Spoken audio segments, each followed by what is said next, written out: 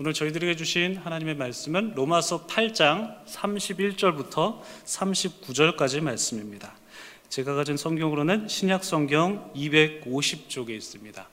로마서 8장 31절부터 39절까지 말씀, 저와 여러분이 한 절씩 교독하시고 마지막 절은 우리 함께 봉독하도록 하겠습니다. 그런즉 이 일에 대하여 우리가 무슨 말 하리요? 만일 하나님이 우리를 위하시면 누가 우리를 대적하리요? 자기 아들을 아끼지 아니하시고 우리 모든 사람을 위하여 내주시니가 어찌 그 아들과 함께 모든 것을 우리에게 주시지 아니하겠느냐? 누가 등이 하나님께서 택하신 자들을 고발하리요? 의롭다 하신 이는 하나님이시니 누가 정죄하리요? 죽으실 뿐 아니라 다시 살아나신 이는 그리스도 예수시니 그는 하나님 우편에 계신 자요 우리를 위하여 간구하시는 자시니라. 누가 우리를 그리스도의 사랑에서 끊으리요? 환난이나 곤고나 박해나 기근이나 적신이나 위험이나 칼이랴. 기록된 바 우리가 종일 주를 위하여 죽임을 당하게 되며 도살당할 양같이 여김을 받았나이다 함과 같으니라. 그러나 이 모든 일에 우리를 사랑하시는 이로 말미암아 우리가 넉넉히 이기느니라. 내가 확신하노니 사망이나 생명이나 천사들이나 권세자들이나 현재일이나 장래일이나 등등이나, 같이 읽겠습니다. 높음이나 깊음이나 다른 어떤 피조물이라도 우리를 우리 주 그리스도 예수 안에 있는 하나님의 사랑에서 끊을 수 없으리라. 아멘. 네, 참 좋으신 우리 주님의 크신 은총이 우리 토론토 한인장로교회 모든 분들에게 오늘도 이 시간에도 함께 하시기를 주님의 이름으로 축복합니다. 최근 북한에서 띄운 무인기가 대한민국 영공에 침입해서 좀 우리나라가 좀 소란스러웠던 적이 있습니다. 물론 지금도 그렇죠. 최근에는 그 소음이 조금 잦아들었지만 요 며칠 전까지만 하더라도 언론에서 아주 이와 관련된 기사를 많이 쏟아내는 형국이었습니다. 최근 밝혀진 내용에 따르면 북한 무인기가 대통령실 비행 금지 구역에 진입하였다라는 것을 두고 설왕설래가 이어졌었습니다. 우리나라는 한국전쟁 이래로 지금 휴전 중에 있는 세계 유일의 분단 국가인데요. 이렇게 전쟁 중에 있는 국가에서는 양국의 정보를 알아내기 위해서 여러 가지 수단과 또 방법들을 사용하는 것 같다라는 생각이 듭니다. 이와 같은 일들은 성경에서도 기록이 되어 있는데요. 민수기 13장을 보시면 출애굽한 이스라엘 백성들이 가나안 땅을 정탐하는 내용이 기록이 되어 있습니다. 이들이 가나안 땅을 정탐한 이유는 그들이 차지하게 될 땅을 하나님께서 미리 보게 하시려는 그런 하나님의 뜻이 있었기 때문인 것이죠. 이에 모세는 이스라엘 12지파의 수령들을 뽑아서 총 12명이 가나안 땅을 정탐하게 했는데요. 이 12명의 정탐꾼들이 가나안 땅을 정탐하기 위해서 총 40일이라는 아주 긴 시간을 소요하였습니다. 그들이 이 가나안 땅을 정탐하고 와서 모세에게 그 땅에 대해서 보고를 하였는데, 정탐꾼들의 보고에 따르면 그 땅은 모세의 말처럼 그리고 하나님의 말씀처럼 젖과 꿀이 흐르는 땅이었고, 또한 그 땅의 과일도 아주 탐스러웠다라고 말하면서 직접 그 과일을 베어오기도 했습니다. 그러나 거기에는 아낙 자손이 있어서 그들을 무찌르고 그 땅을 정복하기란 불가능할 것 같다라는 그런 부정적인 보고도 함께 했습니다.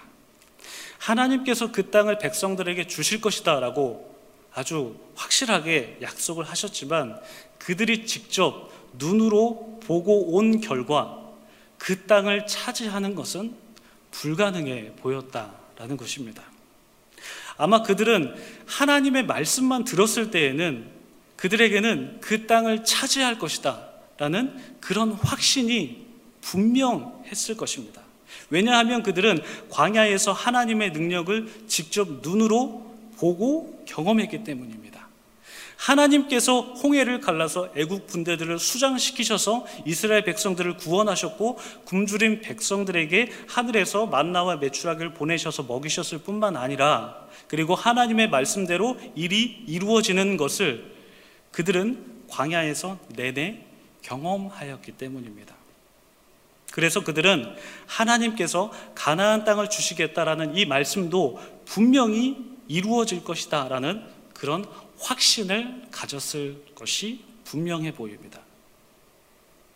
그런데 그 확신이 눈에 보이는 현실 앞에서 와르르 무너져 버렸습니다.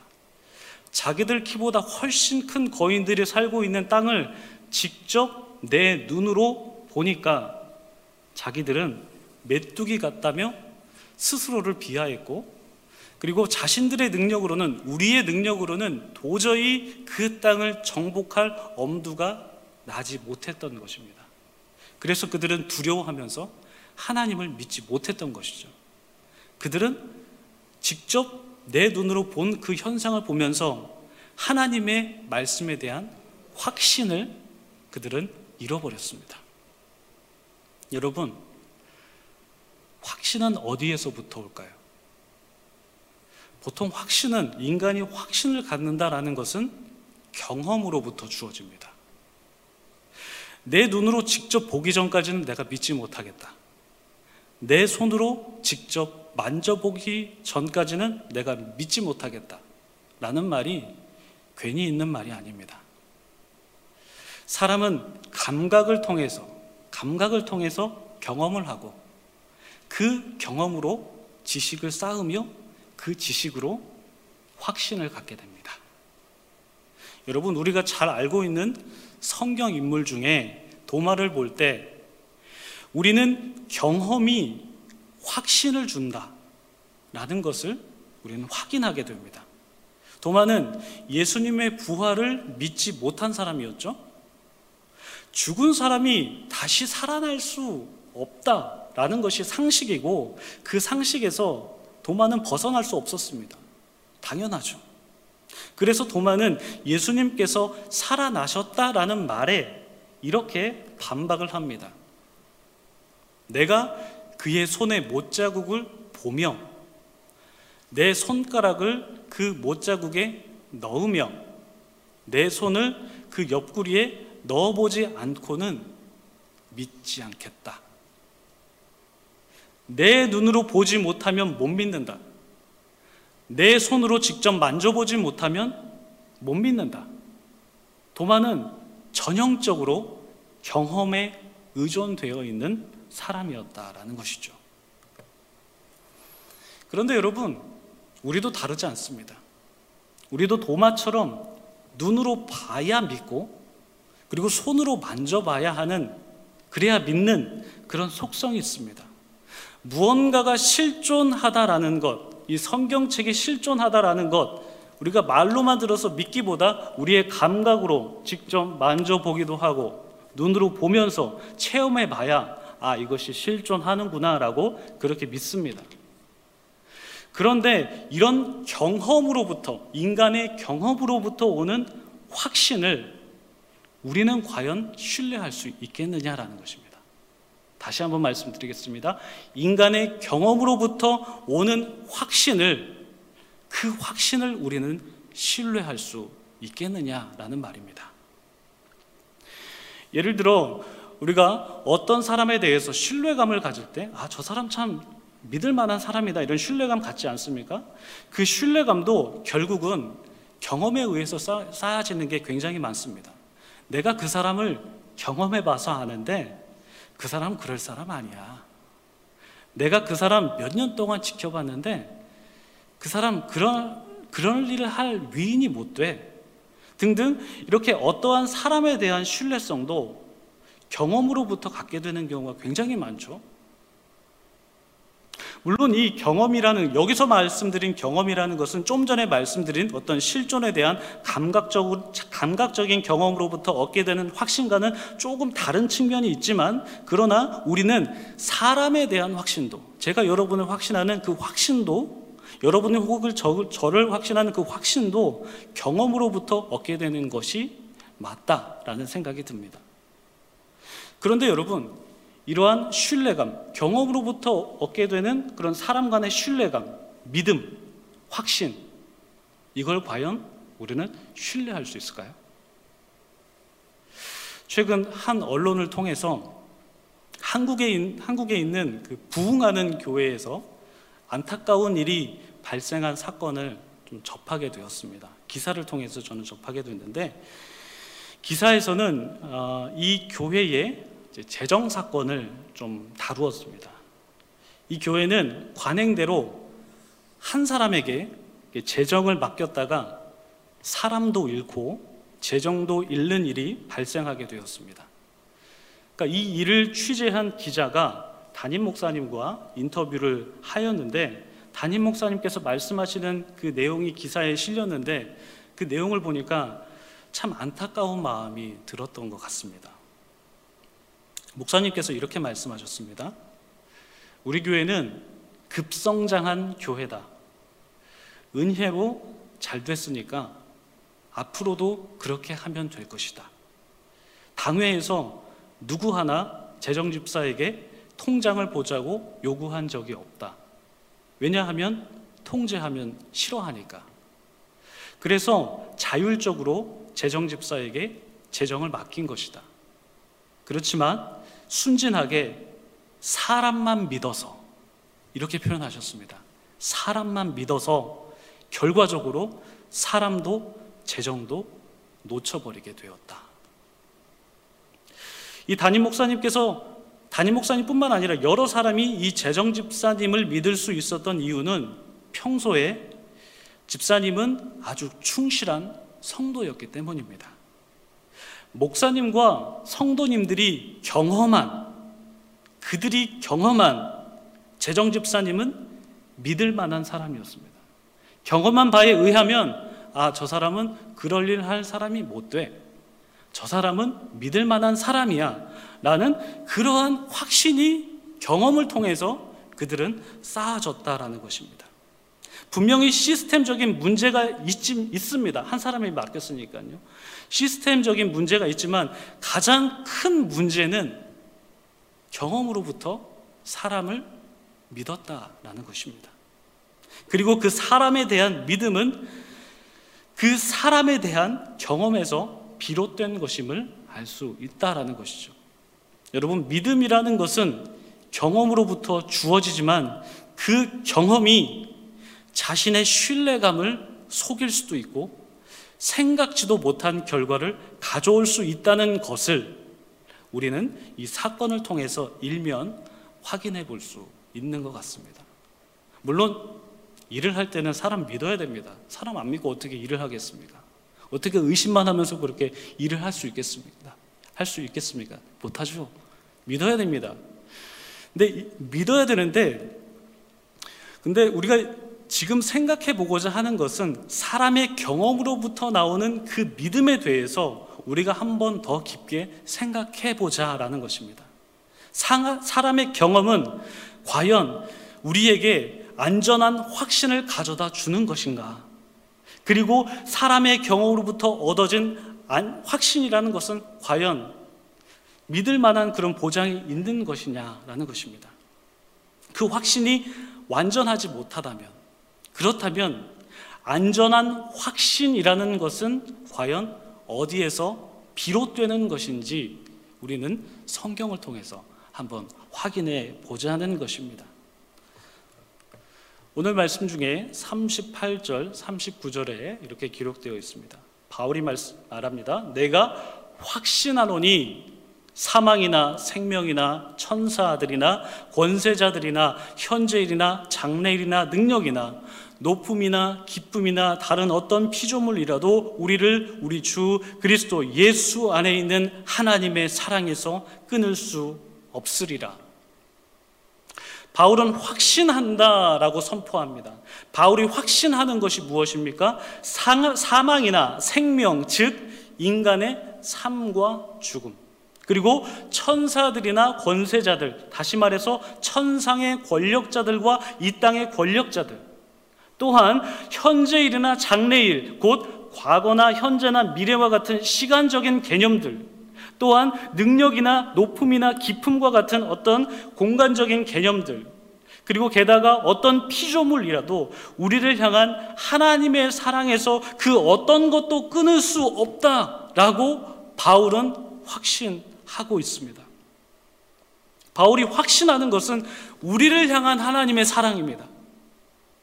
나의 경험으로부터 주어진 것이 아니라 우리를 향한 그 하나님의 사랑, 그것이 변치 않는다, 끊을 수 없다, 그것에 대한 확신이었다라는 것입니다. 그 확신의 근거가 무엇이겠습니까? 그 확신의 근거는 어디에서 비롯될까요?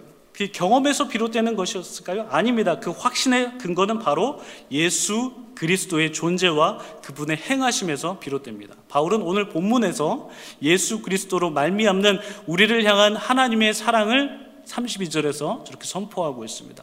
자기 아들을 아끼지 아니하시고 우리 모든 사람을 위하여 내주신 이가 어찌 그 아들과 함께 모든 것을 우리에게 주시지 아니하겠느냐.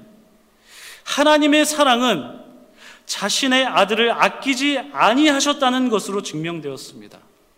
하나밖에 없는 아들 예수를 이 땅에 보내셔서 그 아들을 십자가에 달려 죽게 하신 그 사랑으로 우리를 향한 하나님의 사랑이 확증되었다라는 것이죠.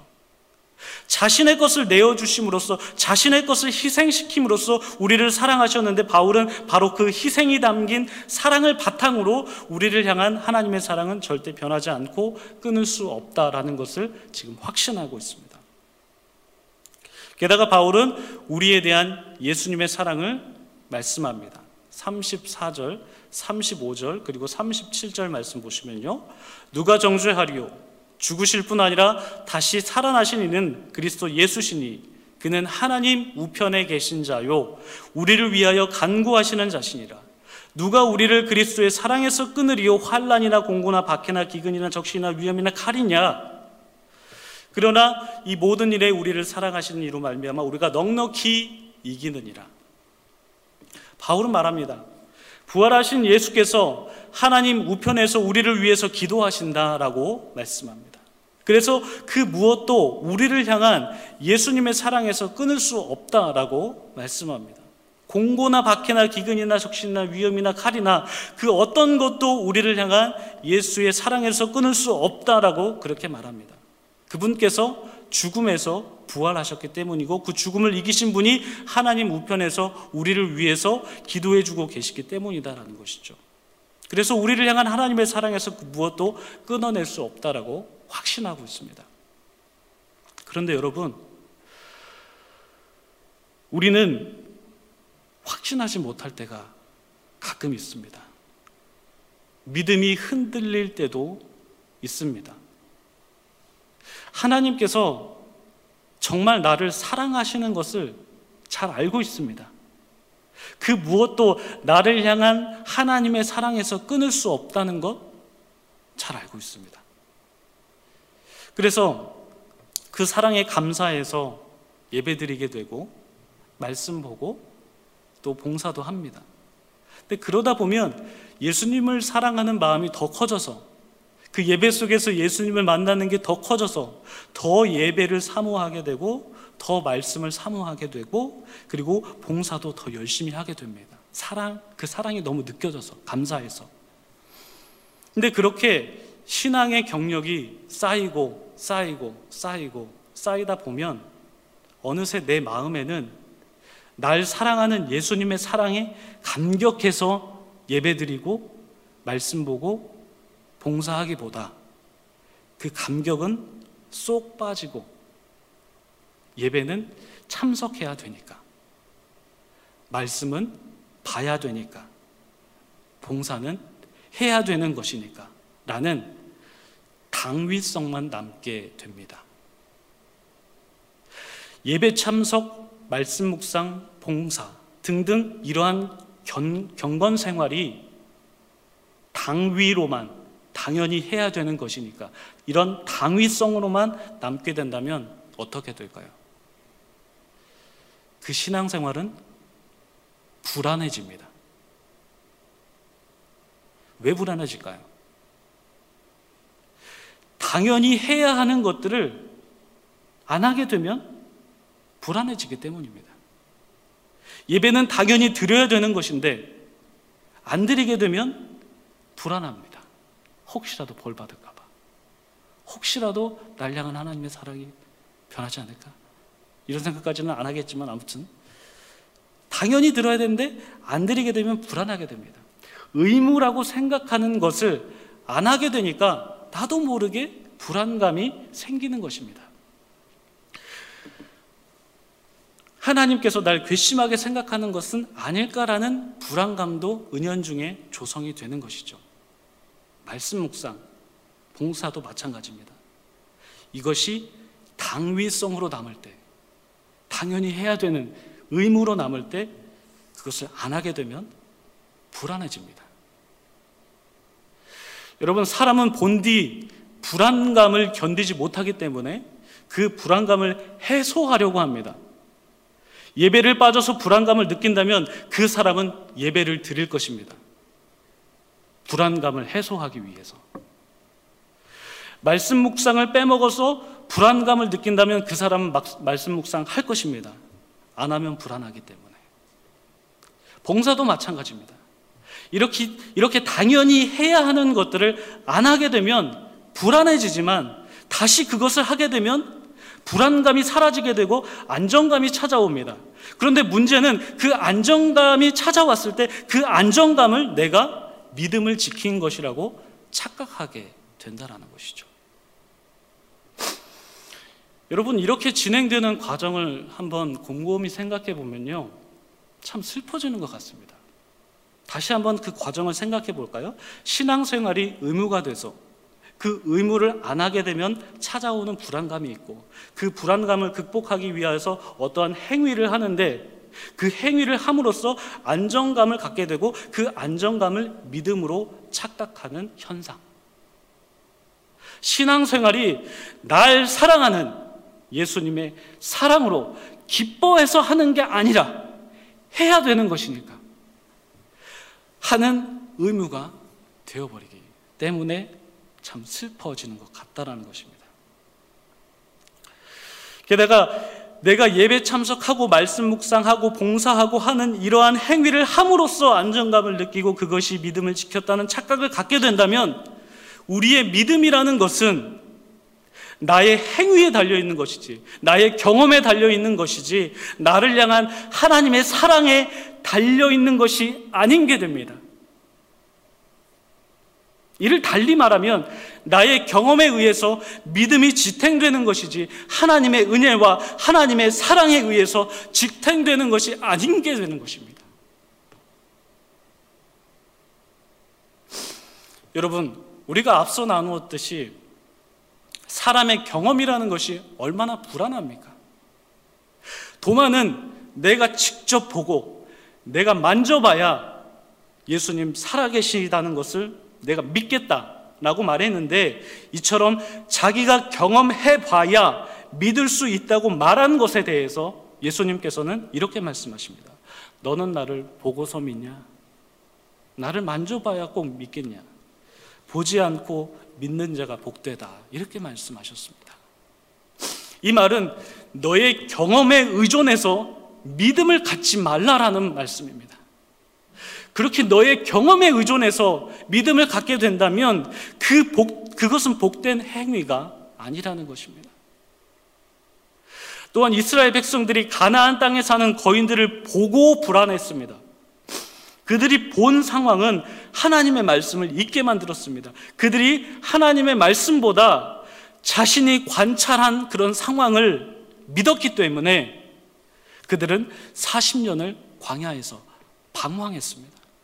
믿음의 근거가 나의 경험에 비롯될 때 절망이 그들에게 찾아왔다라는 것입니다. 또한 내 경험에 의해 어떤 사람이 좋은 사람이다 라는 판단이 서서 그 사람을 믿었지만 그 믿음으로 인해서 사람도 잃고 돈도 잃어버리는 안타까운 일을 맞이할 때도 있었다라는 것을 우리는 생각해 보았습니다. 이처럼 사람의 경험이라는 것은 확신할 만한 것이 못 됩니다.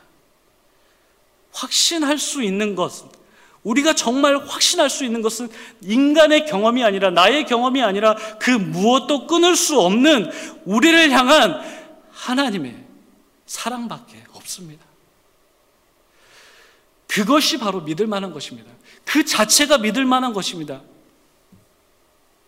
그래서 우리는 우리 믿음의 근거를 나의 신앙 행위에 두어서는 안 됩니다. 물론 믿음의 근거를 당신은 당신의 믿음의 근거를 당신의 신앙 행위에 두고 있습니까? 라고 이렇게 질문을 해본다면 100이면 100 다 아니라고 할 것입니다. 다 예수 그리스도의 은혜와 사랑으로 믿음의 근거를 삼는다고 대답할 것입니다. 그러나 여러분, 우리의 신앙생활을 점검해 볼 때 내가 예배를 빼먹었을 때 불안하고, 기도 안 하면 불안하고, 말씀 묵상 안 하면 불안하고, 이렇게 무언가를 경건 생활을 안 했을 때 불안하고, 무언가를 내가 해야 안정감이 찾아온다면 혹시 나는 신앙생활을 의무감으로 하고 있는 것은 아닌지 한번 생각해 보셔야 됩니다. 물론 예배 빠져도 돼, 기도 생활 안 해도 돼, 말씀 묵상 해도 그만, 안 해도 그만이야, 이 말씀 드리는 게 아닙니다. 우리는 경건에 힘써야 됩니다. 그것이 성경의 교훈입니다. 그러나 훈련과 의무는 다릅니다. 훈련은 성장하기 위해서 노력하는 것이지만 의무는 좋든지 싫든지 지켜야 하는 족쇄와 같은 것입니다. 또한 책임감과 의무감도 다릅니다. 우리는 맡은 사역에 책임감 있게 성실하게 감당해야 됩니다. 그러나 의무감을 갖고 사역한다면 행위의 결핍은, 내가 뭘 안 했을 때에 나에게 찾아오는 것은 불안이고, 그 불안은 잘못된 믿음을 양산하는 토양이 된다는 것입니다. 의무를 이행함으로써 오는 안정감을 믿음으로 착각할 수 있는 여지를 만들어주기 때문에, 여러분, 우리는 우리의 믿음을 내 경험이 아니라, 우리의 어떤 것이 아니라 우리를 향한 하나님의 그 사랑에 두어야 합니다. 그 확신이 여러분에게 기쁨을 줄 것이고, 그 확신이 여러분의 마음을 움직이게 할 것이고, 그 확신이 여러분의 생각과 의지를 주관하게 할 것입니다. 그 확신이 우리의 삶의 모든 것들을 다스리게 돼야 됩니다. 내가 뭘 해서가 아니라 하나님의 그 사랑 자체가 행위의 동기가 되어야 된다는 것입니다. 그렇게 될 때 우리의 신앙생활이 의무가 되는 게 아니라 기쁨이 되는 거고, 기뻐서 하는 거고, 기뻐서 예배 나오는 거고, 기뻐서 말씀 보는 거고, 기뻐서 봉사하는 것이 되는 것입니다. 그래야 우리의 신앙이 바로 설 수 있게 되는 것입니다. 바라기는 우리 토론토 한인 장로교회 모든 성도님들께서 그 무엇도 끊을 수 없는 여러분을 향한, 여러분 한 사람 한 사람을 향한 그 하나님의 사랑 위에 서시기 바랍니다.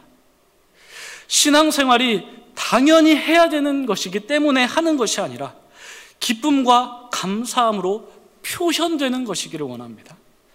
당연히 해야 되는 것이니까 하게 된다면 그것은 의무이고, 의무를 하지 못하게 될 때 사람은 불안하게 되고, 그 불안을 극복하기 위해서 또 다른 행위를 하게 된다면 그 행위에서 오는 만족감은 그것이 바로 믿음이다라고 우리를 착각하게 만들 수 있습니다. 믿음은 우리의 경험에서 비롯된 것이 아니라 우리를 향한 하나님의 사랑에서 비롯된 것이기 때문에 우리는 나의 행위, 나의 감정, 나의 경험이 아니라 하나님의 행위, 예수님의 행위, 거기에서 우리의 믿음과 우리의 확신을 두어야 합니다. 믿으십니까? 그렇게 하시는 우리 모든 토론토 한인 장로교회 성도님들 다 되시기를 주님의 이름으로 축복하며 기도합니다. 기도하겠습니다.